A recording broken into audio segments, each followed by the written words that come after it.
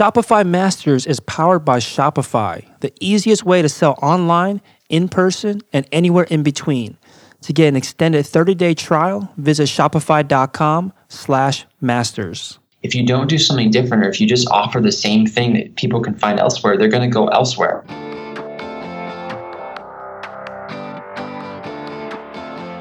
Hey, my name is Felix. I'm the host of Shopify Masters. Each week, we learn the keys to success from e-commerce experts and entrepreneurs like you.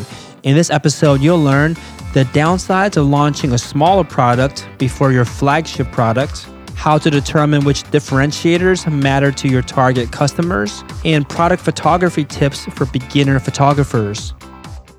Today, I'm joined by Corey Stevens from Taft. Taft specializes in men's shoes, handmade in Spain, and men's fashion accessories, and was started in 2015 and based out of Provo, Utah. Welcome, Corey.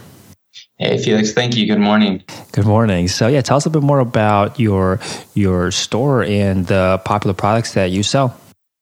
So we launched our shoe line about 14 months ago, and it's been, we've really hit our stride since then. We started a couple years ago, and the first year was basically building our audience and kind of product testing and getting a litmus test for the market. And then 14 months ago, we launched shoes. And since then, our boots have been really popular. We've continued to roll out some smaller accessories like belts and shoe trees and just supplemental products like that. But yeah, man, it's been a dream. Shopify has been obviously extremely instrumental in the success we've had so far. And I'm happy to share what I've learned and hopefully be able to help, in small ways to others. Mm-hmm. And what specifically about shoes or men's fashion? Why did you choose this industry? It really was, I saw an opportunity. My background, I started Taft right out of college. My background was in linguistics, so nothing to do with shoes or men's fashion. But I just saw an opportunity in a niche that wasn't being filled very well. And so rather than me being, like a lifelong shoemaker or anything like that, it was more about seeing the opportunity and preparing myself to be able to successfully, go into that niche and make some noise. And I guess in your words, what was that niche that you felt was underserved? I mean, direct-to-consumer footwear, there are certainly other brands doing it. But, you look at how obviously Warby Parker, one of the first, but then you look at Casper, Lisa, Purple, Blue Apron, all these companies doing really creative things with direct consumer and products that you wouldn't necessarily think would lend itself to the direct consumer model. So at this specific price point, plus being direct consumer, and then really unique shoes. I don't design, your plain boring office shoes. I design the shoes that you wear out with your friends. And typically these types of shoes are extremely expensive. They would be considered designer shoes. And so we've created luxury designer shoes that are super unique that can't be found anywhere else and still offered at, between $200 and $300 because we only sell direct consumer. We do not wholesale at all. And so I saw that niche, and I saw that, if I wanted something like I had in my head, I couldn't find it anywhere. Or the only, some designers, I could see it on the red carpet, but that's about it. It wasn't accessible for the normal layman. So I saw the opportunity and I just jumped right in, man. It was a big risk and a big leap of faith for me. Pretty uncomfortable at times, but I'm so glad I've done it, and I've learned, so much. Yeah, for most people, when they see an industry model, a business model, and then they recognize that this doesn't exist in the industry that I'm interested in, it's a pretty daunting task to think about how do I unravel all of this and essentially take a business model from that industry and apply it, like you're saying, Casper, the mattress industry, and now apply it to high-end shoes. What were the first steps? Like, how did you even begin to understand how can I build out a supply chain? How do I build a business around this model that didn't really exist before? And you're totally right. Yeah, because the industry has been prepped and operated in such a way for hundreds of years, basically, which is, specifically in the shoe industry, it's all about wholesale. It's these huge brand groups that just keep pumping different brands through their same distribution channels over and over. And so even the relationship with our factory, it's been really uncomfortable for them and very, very different. These quick turnaround times, these unique shoes, unique textiles, it's very uncomfortable for them too. And so I've had to do a lot of grooming and helping them to see my vision. And now they're starting to see it, and we're their biggest client at this point. But early on, no one understood what I was looking for and how I was looking to do it. And also it goes back to the consumer, the end consumer as well, because direct consumer, it requires a lot of education and trust, because guys our age don't really want to buy shoes online. Many men need to try it on in person, see it, feel it, smell it, And so it requires a lot of education, a lot of intent behind captions and emails and everything I can to help them understand why we do it this way and how we're so different. And then it requires a lot of trust, because, people don't want to buy shoes. There's many products that people don't want to buy online, and shoes is probably one of them for many people. And so we have to do a good job of presenting ourselves. Anything public facing has to be really good, because, we have to gain their trust and confidence for them to throw down, a few $100s on a brand they've never heard of and a product they've never seen in person, And kind of a two-part question. How did you learn the steps that you needed to take to get to this goal, not just for to reach the consumer, to educate them, but then it sounds like a big part of it, especially early on, was educating the vendors, the people that are above you, I guess, in the supply chain. Like, what did you have to, I guess, teach them, and how did you go about that? I mean, a lot of it is pretty simple, because it's kind of just my passion for how I want to do it. I go to our factory in Spain very often, and I spend, at least an hour or two on the phone with them every day. And so it's a lot of teaching and telling them, and also like the feedback that I give them, the feedback and the critiques that we, this constant process of critiquing and improving. They can see where my priorities are by the feedback that I'm giving to them. And so really early on, I spent a lot of time away from my family at the factory. I have 2 little children and my wife. And so I had to go to Spain quite often to help them understand that, look, guys, this isn't going to work unless we have extremely efficient supply chain and really quick turnarounds. And so that meant, doing things really differently for Taft that they did for their other clients. Ordering certain materials earlier than expected, ordering in higher quantities, just improving the in-factory supply chain as well. There's a lot of ways that the factory wasn't working super efficiently. And so basically going into the factory and doing like a production audit and telling them how, when you're producing for Taft, it needs to be different in X, Y, and Z ways. And at the beginning, they really didn't want to do it. Everyone fought back, and they... Mm-hmm. Down to like my shoe designs, they didn't like them. They were very different. They didn't like the textiles I was using. They didn't like the leathers I was choosing and the colors. It's very non-traditional for them when they're used to just kind of, European plain brown and black shoes. But now, with all of this work, we're starting to see the super lean supply chain and the extreme efficiency in production and shipping. And now our turnaround times are down by about 30%, and we're really starting to crank out, some great shoes in high volumes and pretty quickly. Now, because you were a small player at a certain point in the early days, how did you kind of dictate these things to much larger manufacturers that I'm assuming were much more used to working with much larger brands? How were you able to, I guess, enforce these things that you wanted to do? I think a lot of it was honestly going to the factory and spending a lot of time with them. I speak Spanish, which helps a lot to develop that initial trust and confidence. And you're right though. It was pretty crazy that they even accepted us on as a new client. They have to turn down pretty much everyone. Shoe factories. It seems like everyone wants to start a shoe company, and so when you do that, you get all these people trying to sample. but you know, maybe 5% of them make it past the sampling stage. And so they're turning away everyone.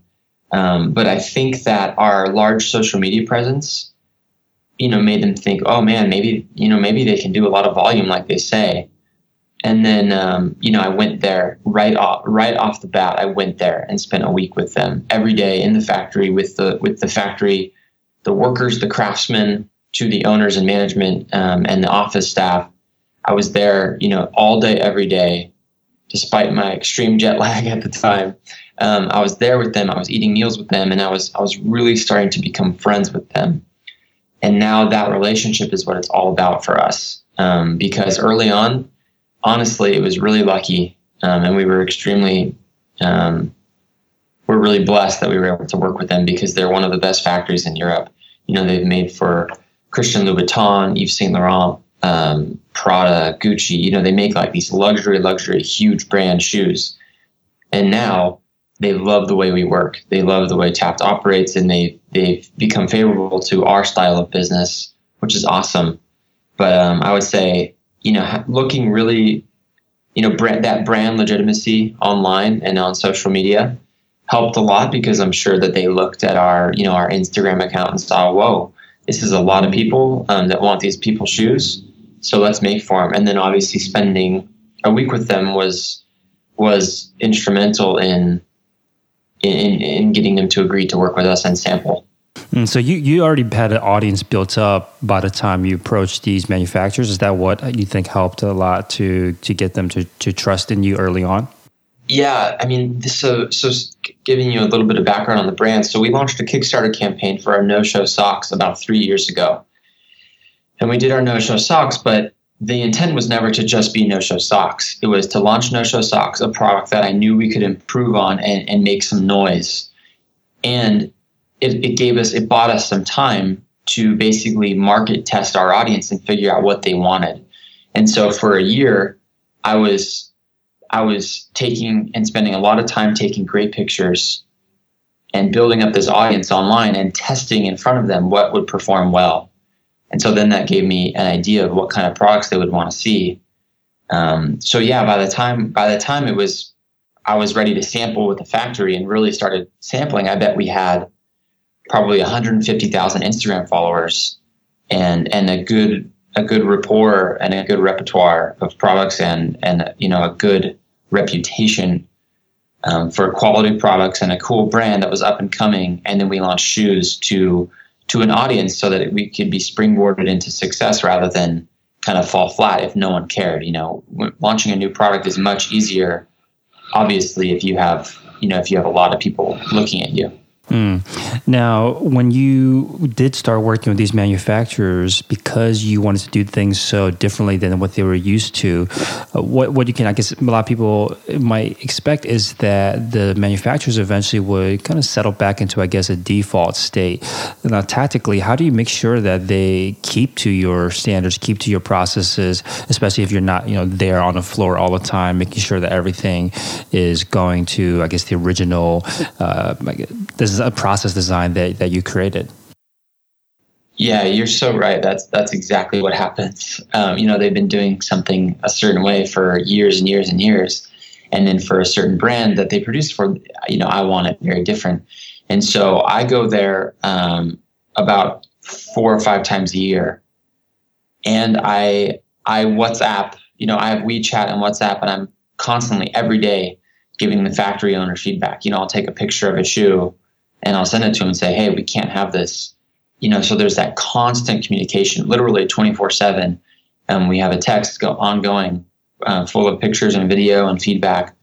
And then I also hired someone to be there to basically be on the floor almost full time, so that I can make sure that every shoe that goes into a shoebox is up to my standards. And we have, you know, certain standards and requirements, and he makes sure that those are met on every pair. And when they're not, then I have that communication directly to the factory owner to make sure that it is up to my standards. And you're exactly right. It is this constant battle of them falling back into their comfort zone. Mm-hmm. And so that's why communication, open and frequent communication, is really important. because if not, they'll just fall back into their, the way they've been doing it forever.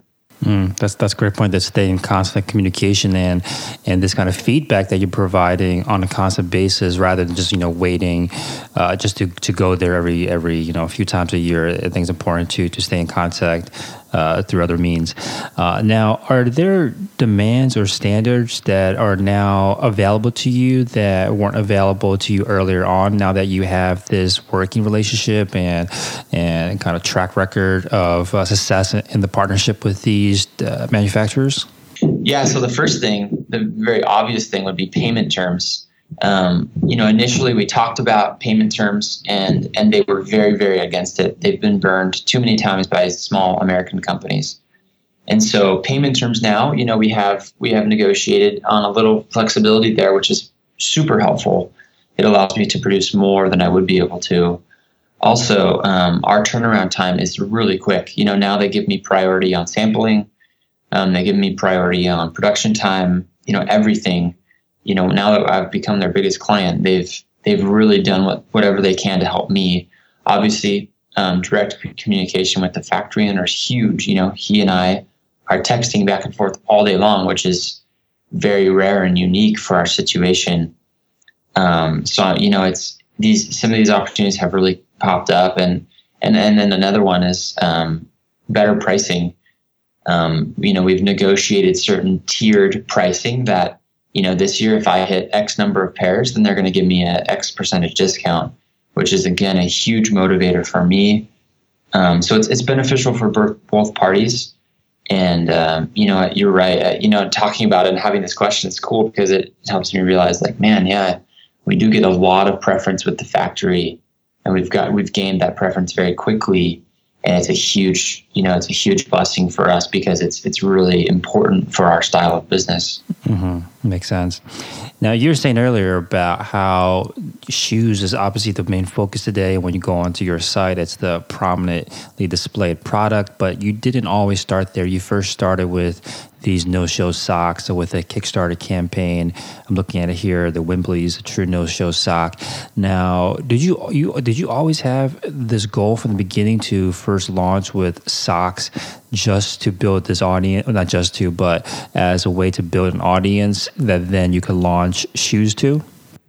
Yeah. I mean, and that's reflected in even our URL on our website, tappedclothing.com. It kind of gives you an idea of where my head was at initially and where I see the brand going long term. But yeah, I launched no-show socks because at the time there wasn't really anyone else doing men's no-show socks very well. Now you have, lots of brands doing it. But back then, if I wanted no-show socks, I was either borrowing, growing up, I was borrowing my mom's really feminine ones, mm-hmm. or plain white ones. And so my thought process was, well, let me do men's no-show socks with great, cool, masculine patterns that actually stay up on your heel. But running a brand just on such a niche product like that, a polarizing niche product like men's no-show socks is, would be really difficult. And so the intent was to utilize it as a test product, basically, to build an audience, gain some traction, and then do something that I had more confidence in. Our no-show socks, it was really successful, and there's thousands of people that really, really love them. But from a big picture perspective, it would be really hard for me to just run a brand on no-show socks. And I knew that shoes, our audience loved shoes. And I knew that I could design unique shoes that they couldn't find anywhere else that would only further encourage their, purchasing and their loyalty and their brand cult vibes, So yeah, that was the intent from the beginning. And now we're starting to kind of blossom into what I've wanted to be for the last couple of years. Yeah, that's certainly a very patient game plan that I feel like I haven't seen too many entrepreneurs take. And obviously, the big benefit for you was that you now have a huge audience and customer base to, like you were saying earlier, test products against, and then of course launch to, and then all these other boons like manufacturers being more willing to work with you because of that following. What about the downsides? Were there any downsides to taking this approach of first launching with a smaller, more feasible product and before launching your ultimate goal product? Yeah, I mean, part of me would say that the fact that it was men's no-show socks is kind of a downside just because it's so polarizing. So someone that found us early on, either you love and need men's no-show socks or you think they're really lame. There's kind of not a middle ground of like, a lot of people would say, why in the world do I need striped no-show socks if they're supposed to be invisible? Who cares what they look like? Give me plain black ones, And so I think that because it was such a polarizing product, people pretty early on probably, passed on us, which is totally fine. And then the second thing would be, if early on, if someone had a bad experience with our socks, they would kind of check out. It wasn't a safe product necessarily to kind of test. So if someone really had a bad experience with our no-show socks, they're probably not going to come back, unfortunately. But that would be the same for any product. If you have a bad experience early on with a brand, chances are you're not going to be coming back to them to purchase again, despite a new product like shoes. But even though, it wasn't safe, but that's probably why we had success, is because we were, we had a soapbox, we had a platform, and we stuck to our guns, and we really, we're about something. We were really carving out a brand identity rather than just playing it safe and just being a general men's fashion Instagram account or something like that. We were really trying to do something, and I think people could see that intent and could see the potential and got behind it pretty early. Mm-hmm. If someone wanted to take this same approach as you, where they start with an entry product before launching their flagship product, what kind of questions do you think they should ask themselves to figure out what should that entry product be that could, tie into their flagship product? Yeah, I think it would need to be products in the same kind of industry for sure. Definitely a product that makes sense. Something like socks and shoes, obviously, go hand in hand. But the most important thing would be, can you do it differently, or can you improve on what's already being done? For shoes, if we launch shoes to an audience of 0, I don't think our shoes would have the reputation and the following that they do. But because we were able to launch shoes to a large audience, people were really able to get behind it early, which really propelled, got us a lot of momentum. And so I think if someone's considering taking a similar approach that I did, they need to make sure that they can do it differently. Really go into a product that you can market and advertise and build a brand behind it differently than what's already being done. Men's no-show socks, I saw an opportunity and I jumped on it, and I was bold in my execution. So if someone is considering this, make sure you have to do something different. If you don't do something different, or if you just offer the same thing that people can find elsewhere, they're going to go elsewhere. If people could have found, if I was making plain brown wingtips, like you can find in every men's shoe store, people would go elsewhere because they don't want to buy shoes online, and they want to buy it from a brand they've heard of. There's a lot of obstacles to people buying shoes from Taft. They can't try them on. They've never heard of them, and they don't know how good they are. And so if there's substitutes or replacement products that people can get elsewhere, they're going to get them elsewhere. They're going to go with what's comfortable. And so someone that's considering a new product, make sure it's really different and cling to those differences rather than trying to, assimilate to being the same. You have to be different, or you're just going to get lost in the mix. Yeah, I think the follow-up question to that is that if you do, of course, take this advice and go really different, identify your differentiators and cling to it. The question is, I think, how do you know which differentiators are actually going to matter to the customers at the end of the day? How did you figure out what's going to matter to your customers? What kind of differentiators will matter to them? You know what? Early on, I asked a lot of my friends. I remember, I sent out. I had just graduated college, so I had a good, group of friends, group of guy friends that would be my target audience. So I emailed out, basically some horrible Microsoft Paint sketches of my socks. They were horrible. But I got their feedback. Like if you guys were buying no-show socks, what are the pain points? They're too feminine or they don't stay up. So as long as those differences are solving problems, then they're going to be accepted differences. You don't just weird to be weird. That works for some brands. That works for it works for lots of brands. But don't just be weird and different to be weird and different. But be different to solve problems and pain points. Because that's what people will be drawn to. The differences that make a difference in their lives, that's what's important. What are your thoughts on when you find a differentiator, but you see one brand brand A doing, and then you find another differentiator you want to go with, and you see brand B doing it? Combining those two things together, do you think that's enough, or do you need to come up with something that you've never seen before in any brand? I think the way you execute differently is really important as well. So not only the product being different. Combining two differences is great, and that will work, but that alone won't work. Mm-hmm. It's how you take those differences and execute on them in your marketing and your branding and your social media presence. You know what I mean? It's like just any product can be different. You can go on Alibaba and find, millions of different products, kind of weird products. They exist and they're already made, but it's about, taking those differences and really owning them, and then executing and expressing those differences and showing how they're meaningful to your audience.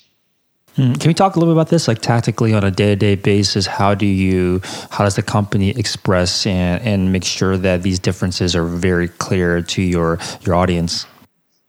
Yeah, that's a question I ask myself too, because initially I thought, oh man, people are going to buy our shoes because they're going to love the business model. We're doing it differently. We're saving them hundreds of dollars on this type of quality shoe. But then I kind of realized that people were buying our shoes because they liked the designs and they couldn't find them anywhere else. But that direct consumer business model is a really important thing to me. And I think that's what's going to really create, more virality behind the brand. People, rather than just like, man, look at this cool pair of shoes I bought. Aren't they so cool? They look awesome. I want that conversation to go more like this. Look at this awesome pair of shoes I bought. They only sell direct to consumer, so that if this shoe were in Nordstrom, it would cost me $500. I want that to be a part of the conversation. And so I'm constantly dealing with this. How can I educate our consumers? People are initially drawn to our product because of the way it looks. It's a very physical, visible product. But every day I'm dealing with this. How can I teach them about direct consumer business model and why our shoes are such a good bang for your buck? And so, in terms of execution, that means my Instagram captions are really thought out and informative. I utilize infographics on the website and on social media. I'm sending out, our welcome to our email subscriber, our automatically triggered email right when someone signs up is about that. I'm redoing our About Us page right now to really reflect this. I'm working on a new social media series where it's focused on educating our consumers, because we have lots of our followers and our audience isn't intending to buy a pair of shoes from us right now. But it's through this education that we do convert them into buyers. A lot of people find our shoes and love the way they look, and that's awesome. But that's only half of the story with Taft. The other half is our business model. And so, trying to constantly drive that home with our audience is a struggle, but I'm trying to do the best I can. And I'm constantly going back to that. And how can I change the website and our social media profiles and all of our email contact to reflect our business model and our unique shoes? That's I guess a very interesting approach, because these customers or these audience members are entering your brand's universe through their I guess one type of messaging, which is that they love the design, but then once they come in, you want them to leave with a different type of messaging, or at least an additional type of messaging, which is about the direct to consumer. How's that? I'm assuming that's probably going to be a big challenge, right? Or it has been a big challenge for you, just because it's kind of hard, right, to change the way people think about a product, a brand. Which of these avenues have been the most successful for you? You mentioned Instagram infographics, updates onto your site, email marketing. Which ones do you think has been the most impactful for you in terms of, I guess, re-educating people on how you want them to think about your brand? Yeah, that's a good question, because people obviously are seeing images, so they like the way it looks. People don't want to read captions. I'm always amazed at how few people actually read a caption. And so people are joining the Taft family because of an image or a video, not because of a caption or some text, So they kind of enter the funnel with only half the story. And so I would say that having that initial triggered email be about this is really key, because it really sets the tone and it gives them, this is our first impression with them. And we're going to tell you about the value that you're getting because of our super lean business model. But then also, when just 2 nights ago, I posted a pretty lengthy caption about our business model on Instagram, and it gained a lot of traction. And it had, I think it had like 30,000 views on the video, and it had, maybe 200 comments, because every once in a while something will hit well and people will realize, and it really does help educate them. Unfortunately, a lot of times they go unread as well. But I would say that initial first impression email has been key. And then I'm working on the new About Us page, which is going to be used also as a landing page. So I'm going to be driving traffic specifically to that page, because it's so important to me that I want people to know that and not only see our products. Now, when you were gearing up to launch the shoes, what did you learn about during the process of launching the socks that you knew that you had to take those lessons and apply it immediately, or that they were so important that you had to apply them at some point when launching the shoes?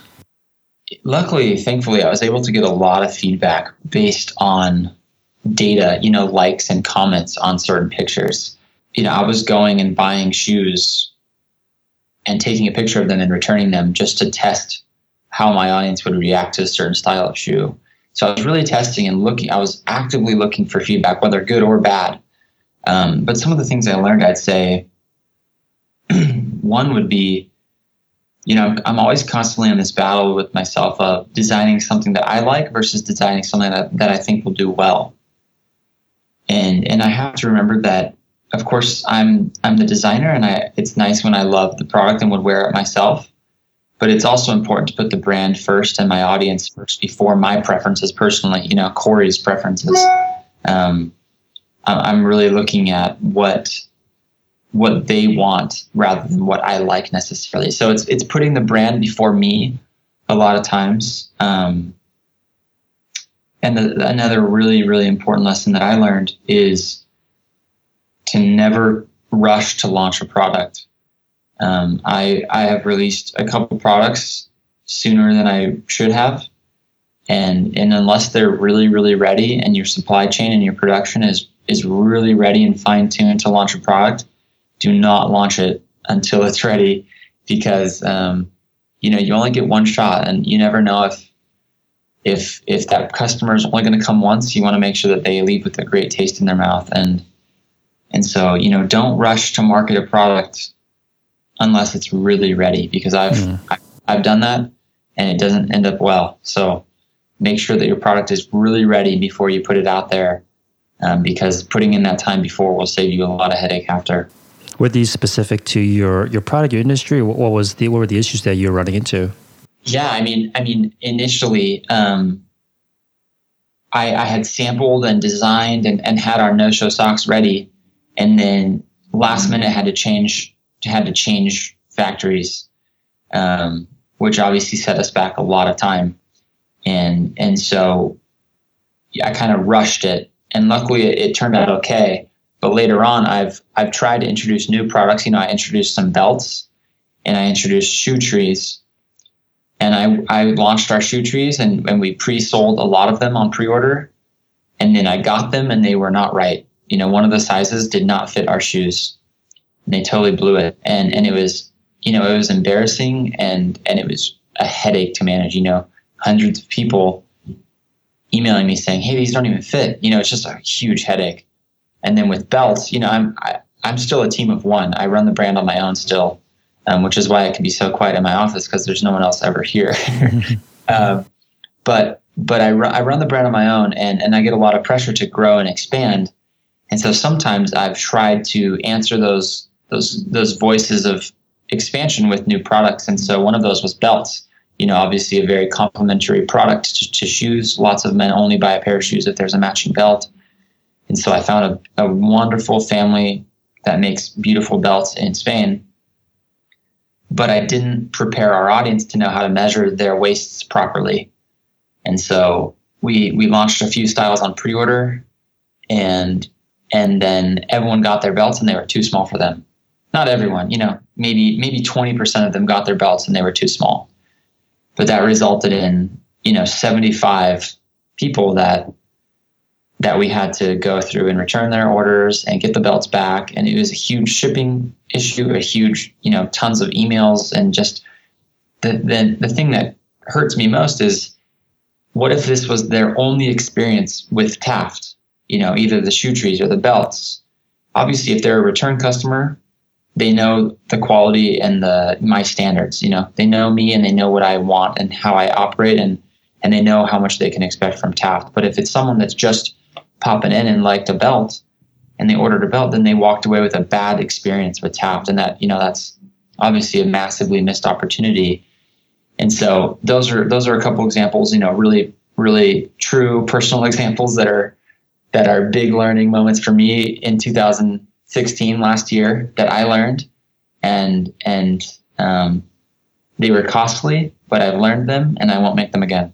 Now, when you say not rushing to launch, do you mean to say that you recommend people do more testing? Is it to mean launching to smaller audiences, or does it mean spending more time asking, specific questions?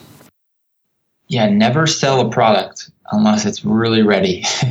But in order to do that, I think that you need to do a lot of testing. Now I utilize fit clinics with all of our new products because I need to minimize returns and exchanges. We offer free returns and free exchanges, which could be really costly if we had a high percentage of returns and exchanges. And so I utilize fit clinics, and I make sure that, in addition to product pages on the site, you have to have the complimentary information regarding sizing and all of your policies and everything like that. It has to be really well done and really well thought out. And the customer has to have that information, access to that information before, because if they don't, it's the same way with any relationship. When expectations are clarified, the room for error is, it's much smaller, the chance that you're going to have issues.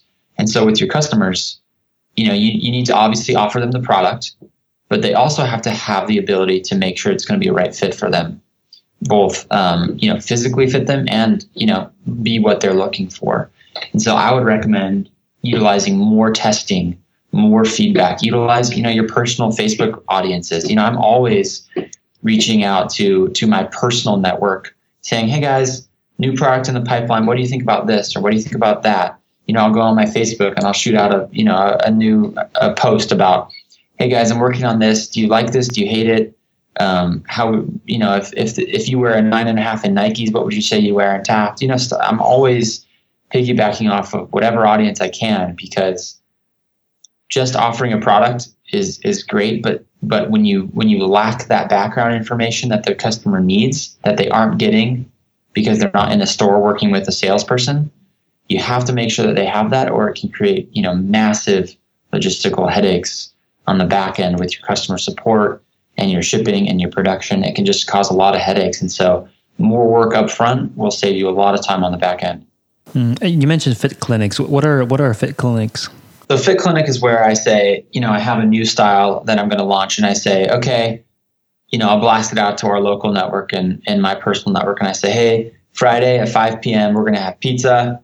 There's going to be some music, some drinks. Come on into the office. We're going to measure your foot. We're going to test your, try on all these shoes, see what fits you. We're going to record all this data, and we're going to, export out a new size guide. And so just making sure, obviously you can measure, feet are so crazy, man. Like everyone's foot is so different.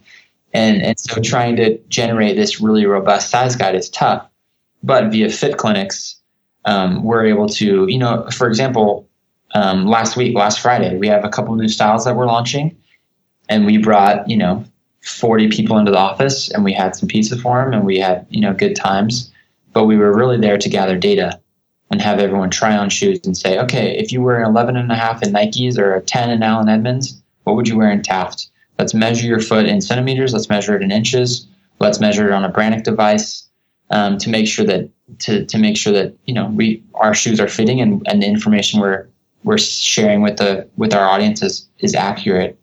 And then also we utilize feedback. We've had a few events where we get I get all of our new samples in from the factory, and I invite everyone I can, and we get hundreds of people through, and they vote on which is their favorite.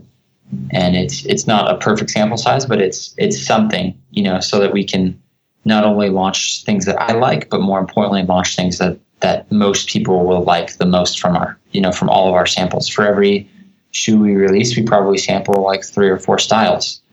And so, utilizing feedback both with fit and with preferences has been really valuable for us, especially when I don't have a lot of resources. I run the brand on my own, and I don't have a huge team to get this information for me. And so I utilize our existing audience and my personal network as much as I can to get feedback. And when you're utilizing the existing audience in preparation to launch the shoes, you mentioned that you're product testing by just showing pictures of other shoes and shoes that you found that you bought. Talk to us a little more about this. How did you? Talk to us about this process of testing using other products. Yeah, so I was going to Nordstrom Rack like twice a week probably. And hitting up, multiple Nordstrom Racks. There's a few in my area. And so I'd go and buy a couple unique pairs, take pictures of them, and then return them. They knew I was doing this. I told them what I was doing, and they were totally cool with it. But yeah, it's kind of gritty and non-traditional, but that's what I was doing. And it allowed me to get a wide range of shoes and figure out based on data like likes and comments and shares and things like that, kind of get a finger to the wind test on what our audience liked. And it turned out that they really liked unique shoes, stuff that people would always ask, man, where did you find those shoes? We used it to market our product. We were showing our socks with shoes. We weren't just showing no-show socks with kind of ugly men's feet. No one wants to look at that, and there's no reason why we would follow. But if we put together really killer outfits and we put together cool outfit grids and showed really beautiful shoes with our socks, it was good for our socks. It was marketing our product, but it was also allowing me to figure out what did people like. And so when I put a certain product up and people would freak out over it, I'd kind of make a mental note of, all right, man, like that's something that I could riff off of and people would really like it. And now I haven't done that since we launched shoes. Like now I can trust myself and I trust my designs, and I know our audience well enough to know things that they'll like. But early on, I was shopping for shoes at places with relaxed return policies, so that I could photograph them, build a social media audience, take the best shoe and men's fashion pictures I could, and meanwhile, doing market research with my audience. Now, you on the Instagram, which is at Taft, T-A-F-T, you now have 320,000 followers on there. What's been the key to growing Instagram to this size? From the very beginning, I mean, like I said, we have a really, the team is one person at this point. So for me, it's always been about taking the best pictures. If you put in the effort to take great pictures, you will get the return on it. So that means, when I spend hours taking really unique pictures, I have a large closet of clothes, and I take pictures, and I try and get creative, and I have a really nice camera, and I've invested money into this because from the very beginning, when you take beautiful pictures and you share beautiful content, it gets shared for free. And what's more valuable to an entrepreneur than free marketing, and so on Instagram, if you take a beautiful picture, it's going to get shared. And early on, our pictures would get picked up by a bigger account. I remember specifically the first time we got picked up by this pretty big fashion blogger. He shared one of our photos. And I remember I was on a plane, and I landed, and I got, I had a bunch of new followers, and I was like, where is this? And I realized how proud I was, and how grateful I was for that share. But I also realized, man, if I keep taking the pictures that I am, and I try and, if I really put my resources and time into this, it's going to get shared for free, and we're going to grow. And so that's always been my philosophy. And I take my time, and I put resources and money behind it, because great pictures on photo sharing services platforms like Facebook and Instagram and Pinterest, great pictures get shared organically, and that's huge for your wallet. I don't have to pay for that. And so the secret for me has always been just taking and producing and generating the best content I can, and not only taking the time, but also putting money and resources into that. That means having a nice camera and nice lenses, and giving products away to models sometimes. I'm in most of the pictures, but at times I do offer shoes to people if they'll be models. And that's been really important. I personally do not believe in services like Instagram and those kind of, I really despise them, honestly. I think that they're a waste of time and a waste of money, because consumers are so smart. They can see through, this fake activity on an Instagram account, when the same account is commenting the same comment on every account saying, "Whoa, we love this. We love this hard eyes. We love this hard eyes." And liking, when some huge company is liking some individual's picture that has nothing to do with their product, it's like, duh, people can see through it. And so, with how smart consumers are, and with how smart the general population is, I just think, what is the point of having a follower if they're not going to be a buyer? Right. And obviously I have tons of followers that will probably never buy a product from me. But early on, it's not about, don't waste your time getting followers if they're not going to be advocates and buyers. They're just dead weight, the more followers I have that aren't interested in purchasing means the more difficult it is for me to find and target and educate my audience who actually does care. It's kind of like white noise getting in the way between me and my customers. So for me, it's all about content, and not about some secret service that you pay $50 a month and we'll do all this activity and we'll get you followers. It's like, they're not meaningful followers. They're just fluff, to beef up your numbers, but who cares if you create great content? And of course, people would say, "Oh, that's easy for you to say. You have 300,000 followers." That's true, but early on, I didn't. And it's from the beginning, I built a platform and a foundation of great content and engaging with our audience, and not artificially being active on Instagram, but actually truly being active on Instagram and putting resources behind it. Yeah, that's a great point, that having these large followings that are grown in automated ways or kind of spammy ways is not, it's harmful. It can be harmful too. It's not just you have these great numbers and they're not going to harm you, but like you're saying, you're literally bringing on a bunch of dead weight, a bunch of white noise that now you have to put more effort into sifting through. So you're essentially adding more work. Yeah, especially with the new Instagram algorithm. When Facebook bought Instagram, we kind of all knew where Instagram was going.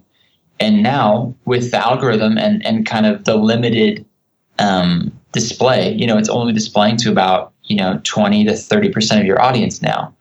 And so obviously it's set up to target your most active and most loyal followers, but it still means that there's probably 200,000 people that will never see my product and might never see my advertisements and never see my my posts because they're that white noise. Whereas if I had a more targeted and kind of got rid of, it's just like an email subscriber list. Like, let's get rid of the subscribers that are inactive. Let's cut them off and get more honed in on who is actually reading these emails. It's the same with Instagram. I wish that if I could, I would say, hey, Instagram, anyone that hasn't seen one of our posts in the last month, please remove them from my followers list to make it more lean, more targeted. Because it's obviously nice for brand legitimacy and validity and confidence in the consumer to have a lot of followers, but it just gets in the way of targeting and the ability to target who you really want to be targeting, because it's all these people that follow me for my pictures and not for my product necessarily. Now, when you were creating this content early on, for anyone out there that doesn't feel particularly creative, what kind of conscious creative decisions or what kind of creative tips do you have to offer when taking these kind of photos that you've had success with on your Instagram? And I am not a photographer, neither is my wife. When we started this, we knew nothing about taking pictures. But early on, we were actually, I was eventually hired by big shoe companies to take pictures for them. This was before I launched before I launched Taft Shoe Line. But you don't have to be a good photographer to take some of the best pictures on Instagram. And that's why the professional photographers are kind of hurting right now, because, with the tools of Instagram and ViscoCam and with how easy it is to shoot great pictures now, you don't have to be a photographer to take, you don't have to be a photographer to be a photographer on social media. And so some of my tips would be, get a decent camera. You don't need an amazing camera. I shoot on a Canon 5D Mark II, which is a very expensive camera. But I've slowly upgraded. I used to shoot on just an iPhone, and then I shot on a Canon Rebel, and I've slowly upgraded. But some tips would just be to get a decent camera. I would also say get a lot of people like the look of a 50 millimeter lens. You can get a 50 millimeter lens 1.8 for like $100, and it will give you that really professional look. Some people kind of struggle to articulate that look that they're going for, but I'm guessing it's a lot of times it is the 50 millimeter look of that shallow depth of field. And so a decent camera, posting often, post 2 or 3 times a day, even if it's difficult. Repost good pictures that you've been tagged in that are relevant to your product. And then, I utilize ViscoCam. Even when I was shooting, I was shooting for big shoe companies, and I was editing the photos just on my phone. And it's amazing what we can do with an iPhone and a couple apps. And so utilize things like ViscoCam and Photoshop Express apps to be able to edit on your phone and turn a mediocre picture into something that's really beautiful online. Now, you mentioned a couple of times that you run the company completely yourself. Can you give us an idea of how large, how successful the business is today? We are certainly on our way to be, we're doing millions of dollars of sales with tens of thousands of orders. And we're growing very quickly and very rapidly. And we're just really starting to advertise. Last year our marketing budget was very, pretty much zero because we were always sold out. But this year we're starting to, I'm starting to really hone in on some good ROI channels for us in terms of marketing. And, this year we will do, we'll do many millions of dollars, which is awesome for a company of our size and of our age. We're really getting there, and it's really exciting. Awesome. So taftclothing.com, TAFTCLOTHING.com is the website. Where do you want to be this time next year? This time next year, I want to have some employees. It's long overdue, but I'm really taking my time. I've been recruiting for like 6 months now, but I'm really taking my time, and I'd rather stunt the growth of the business than to make a bad hire. So I'm really taking my time and finding the right people and the right people to bring on board, because at this point, a bad hire could really negatively affect the culture of the business, and that's what's most important to me. So I'd rather take it slow and grow a little more slowly and hire really well than just rush into some quick hires and end up regretting it later. So at this point next year, I hope to hire. I hope to be in maybe a couple more categories, not just shoes, but maybe something else. And I hope to keep loving what I do. Right now, I love what I do, but there's also a lot of things that I don't like about Taft. Things that obviously there's things about every job people don't like. So I hope to get some of those things off my plate so that I can focus on what I love to do and what makes me happy and what I do well. Because for me, Taft is working because I'm happy doing it, and that's really important to me. How I feel about the brand, how I feel about doing this every day for my family. It's obviously really close to my heart, and I hope to continue developing a deeper love for my customers and a deeper love for my products over the next year. Awesome. Hopefully some ambitious listeners will reach out and apply to work with you. Thank you so much again for your time, Corey. Oh, thanks, Felix. I appreciate it. Here's a sneak peek of what's in store for the next Shopify Masters episode. And you can really represent your brand across all facets, from typography to all the imagery. And so I think always do a Shopify store in tandem with an Etsy store. Thanks for listening to Shopify Masters, the e-commerce marketing podcast for ambitious entrepreneurs. To start your store today, visit shopify.com/masters to claim your extended 30-day free trial.